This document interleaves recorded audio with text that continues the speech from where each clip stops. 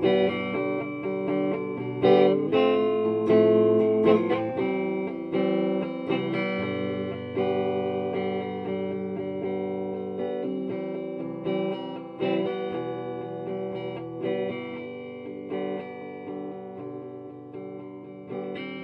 back to the Alanna Brunton podcast. This is part 2 of my interview with Irish singer, songwriter and multi-instrumentalist Emmo. Let's take it away. This probably gets thrown at you a lot. I'm going to put it this way. Do you believe in writer's block? I'm not saying do you get it, do you believe it's a thing? No. I'm gonna probably annoy people in saying I don't really believe in it. I think what it is that maybe your drive or your whole motivation might be a bit shot during that moment to write. I don't think you'll ever be stuck fully to write. I think if you sat down, anyone sat down, you could write something horrendous. You could write something horrific. You're not blocked, so to speak, from writing. But no, I don't believe in writer's block. There's a few things to get out of the lack of motivation and stuff like that. Like often like going for walks or runs and stuff like that, you have that post-run clarity, which is a thing I'm starting to get accustomed to ever since lockdown. I've gotten a bit into running. Do whatever and then come back and just, even if it's nothing, just write the most woeful song ever, in a sense, and then you're setting the bar there. So then tomorrow or wherever, write a bit of a better crap song. It's like, so that I just don't see writer's block. I see it as a demotivation. That's all. Your creative ability will always be there. I was curious as well. Do you feel that the instrument you use to write the song can dictate the genre or the style? Yeah, definitely. I started with piano, so I would have kind of started writing with piano and stuff like that, and I would have done very like melancholy, like very sad block chords. So I would have created very emotional pieces in that regard, where they'd be like, you'd start off the chord and then you'd just go heavy into a big vocal thing. Moving on to the guitar, then it's kind of it unleashed the beast. No, it unleashed a means of writing way more happier, chirpier kind of songs, upbeat and stuff like that. That is also a handy way of getting out of the writer's block, is just changing up the instruments. But like I mainly use guitar all the time now though, because I feel like I can just get the most spread of genre from it. I haven't the skills to get a happy tune out of the piano yet. So I'm not quite there without doing a bit of chopsticks, but yeah. Oh, good old chopsticks. Everyone bashes that out at some point, some stage. It would be acoustic for me all the way. Just there's a lovely warmth to acoustic, I don't know, which I just find it's very earthly in a sense. I just love it really. I would be a bit weak for folk music and the folk scene as a whole anyway. So I think that's just down to my taste. But like even when I'm listening to say stuff like Oasis or something, I suppose they're mainstream kind of rock stuff. When I hear it then in the acoustic version, like I'm like, these are so nice. Yeah, it's just that different perspective on the song. It draws you in, yeah. 100%. I just love the fact that like you can literally just have an acoustic and your voice, and you can do a full show, and it's people will love it. I love that idea. But of course I want to strap on all the bells and whistles. It's not a kind of crack at the same time. About 50 pedals by my feet. I'm really enjoying this like very in-depth chat about music and songwriting, but refreshing. I'm only talking to my dog really these days. You're going to be doing some performances. I might just add that with performances conducted through Zoom, there might be some discrepancy in sound, but sure, we'll try our best. So I think I'll play this one. It's the latest one I've written. So, but saying that now, it's a few months old at this stage. But YouTube video was put up with just the other day with 061 Recordings, our great crowd. But this one is called "I'll Make You Mine," and it's not really about anyone in specific. It's just about an image. So this one was probably a very detached song for me. It wouldn't be one of the most personal ones.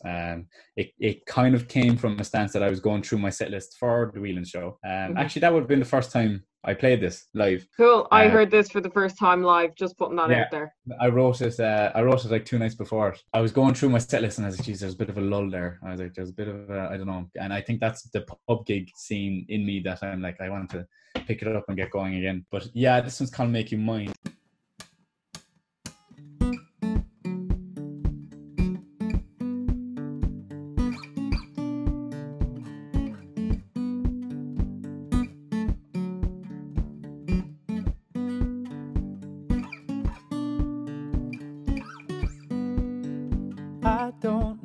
what true love means, but stories tell me it's everything.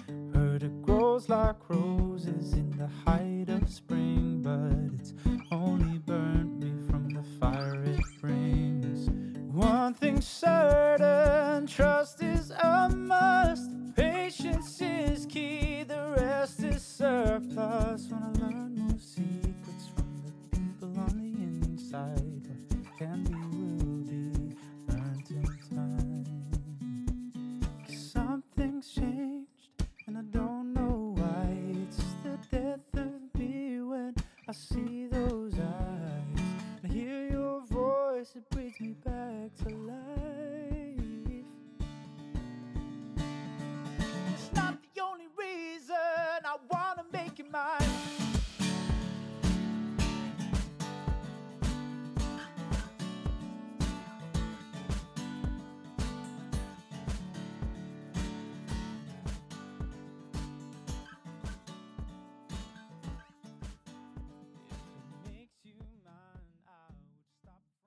There you go. Wow, amazing. Like so you wrote that so I just want to get this straight again. You wrote that 2 days before the Whelan's gig. Yeah. So it was a lucky one, to be fair. It was. I mean, the lyrics are simple, like so. But that's that open D tuning. I love it. Ziggy Albert as well was somewhat in there as well. Just a kind of Australian vibe with the acoustic guitar and the kick. It's such a simple approach, but it's just, I don't know, it's great. I love the mixture of it and the simplicity of that. So that was definitely an inspiration for it. But the whole reason I was messing around with the open D tuning, it's kind of Paul Brady. I love his version of the Lakes Pontchartrain, and he does that in an open D. I go from being folky, poppy, and the tune that I'm working on right now is very heavily inspired the Weekend vibes, as people keep saying. No kind of acoustic instrument is in it. It's 808 and all that kind of good stuff. Okay, do you want to maybe perform another one? Yeah, cool. Cool. So this one is called One Trick Pony. This was more written as kind of an extension of myself. So it's kind of personal experience, but to the extreme, because there's a lyric in there about kind of killing someone. I was exercising my demons at the time. Well, best to exercise them through a song, I mean. Yeah, I know, yeah. Yeah, they'll ask you, was there any signs? No. But this one is, I mean, it's only one small lyric. It's not anything dark or sinister. But it's called One Trick Pony, and the premise behind this is just this fella who is in the background looking at his love interest, and she doesn't, common cliche of unrequited love, you know, she doesn't know he exists. At least people can relate to it. Yeah. That's the whole thing.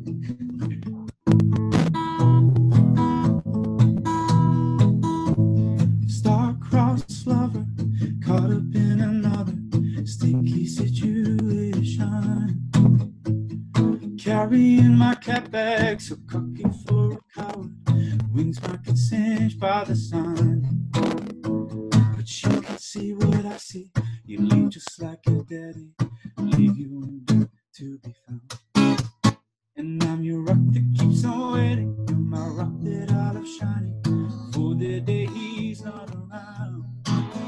And to him I should say,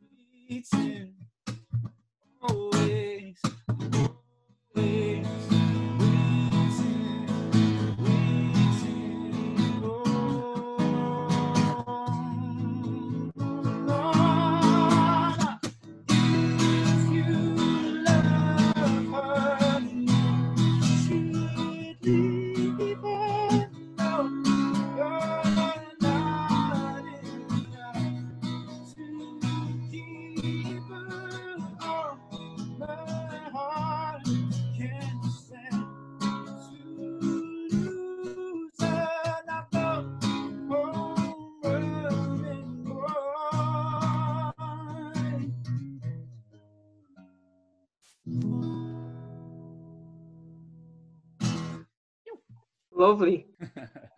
That's the old one trick pony. Yeah, that was I saw your video. You have it on YouTube and on your website as well. You like performed that walking down the street like live when you were performing in Germany. Germany and Berlin, yeah. I was over for songwriter competition, whatever, and got through to the semi-finals very thankfully. And that was the back of Universal. So Universal is right on the bridge there.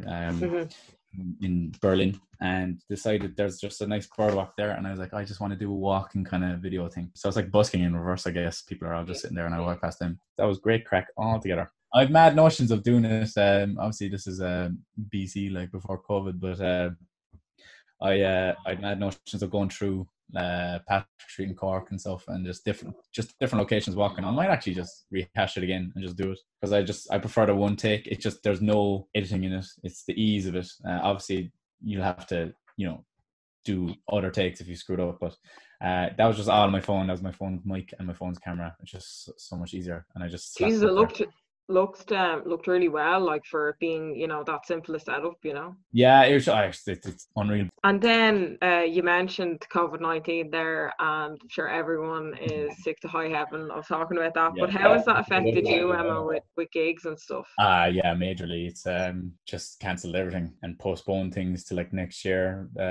As I was mentioning, like my residencies are just up in the air. I presume they'll come back to normal. It's quite annoying. Like on my own shows, mainly, it was the most annoying part, because the ball was kind of rolling, and I know everyone feels the same, that they just kind of got things going and then Corona hit. But my own shows, I've started to book a lot more, and you book more shows out of momentum of others too. So I was building up a catalogue in that regard, but that has all stalled, to be fair. And the whole creative process it's been a weird one to wrap your head around, just being stuck at home. And I'm a bit of a deadline junkie, in the sense that, like, the whole reason I wrote the first song was because I had a gig and I wanted to have something upbeat. And I felt that pressure, that deadline, like, oh God, I'm playing in 2 days, I need to write an upbeat song. I have no deadlines, so to speak, other than self-set ones, but when you're as self-motivated as myself, sure, I'm always going to break them. So yeah, with that regard, it's slowed down my productivity massively, and it's slowed down just my whole stepping stones in my career as an aspect. But look, I mean, I am haunted where I am. I'm in the countryside in Cork, which I love. I get to go for walks with the dog and subsequently runs. Run at this stage.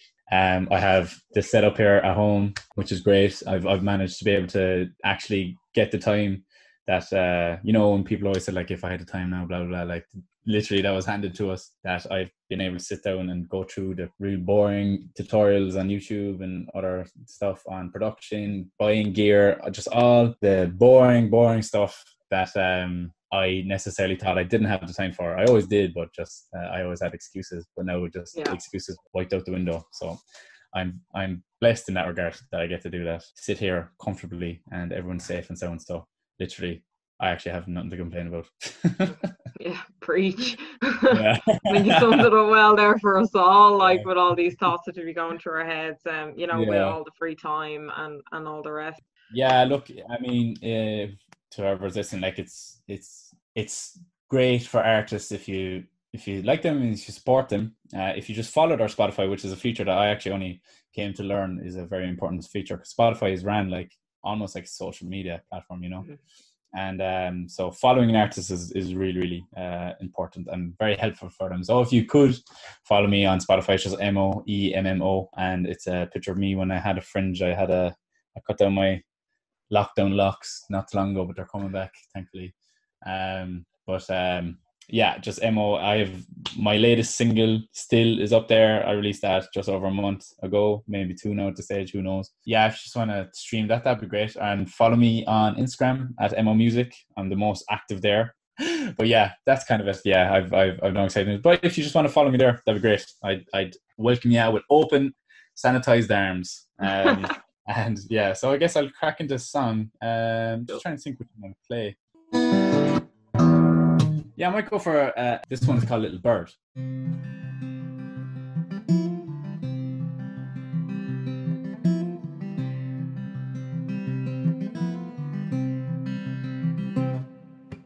Hope this little bird out into the world is why I'm proud of you. You hide behind your eyes, wicked thoughts of self-demise. That's why I'm scared for you. And I'd fly if you'd want me to. 'Cause you shy away, scared to sing the words you could only say. You hold back the river and you hold back. Okay, now that's the whole Yeah. voice. Oh, this little bird. That is deep. Yeah, no, I really like that one. You have me speechless, Emmo. I don't know what to say. No, I really enjoyed the chat. No, it was great. It was nice. Thanks so much for coming on to the show. Thanks for talking to me. All the advice, so insightful, really interesting. Thank you for the live acoustic performances. All brilliant. Yeah, no, just thanks for having me. Really enjoyed it, and it was just it's nice to touch base again. Thanks for listening. This is the Alanna Brunton podcast, and we'll catch you next time.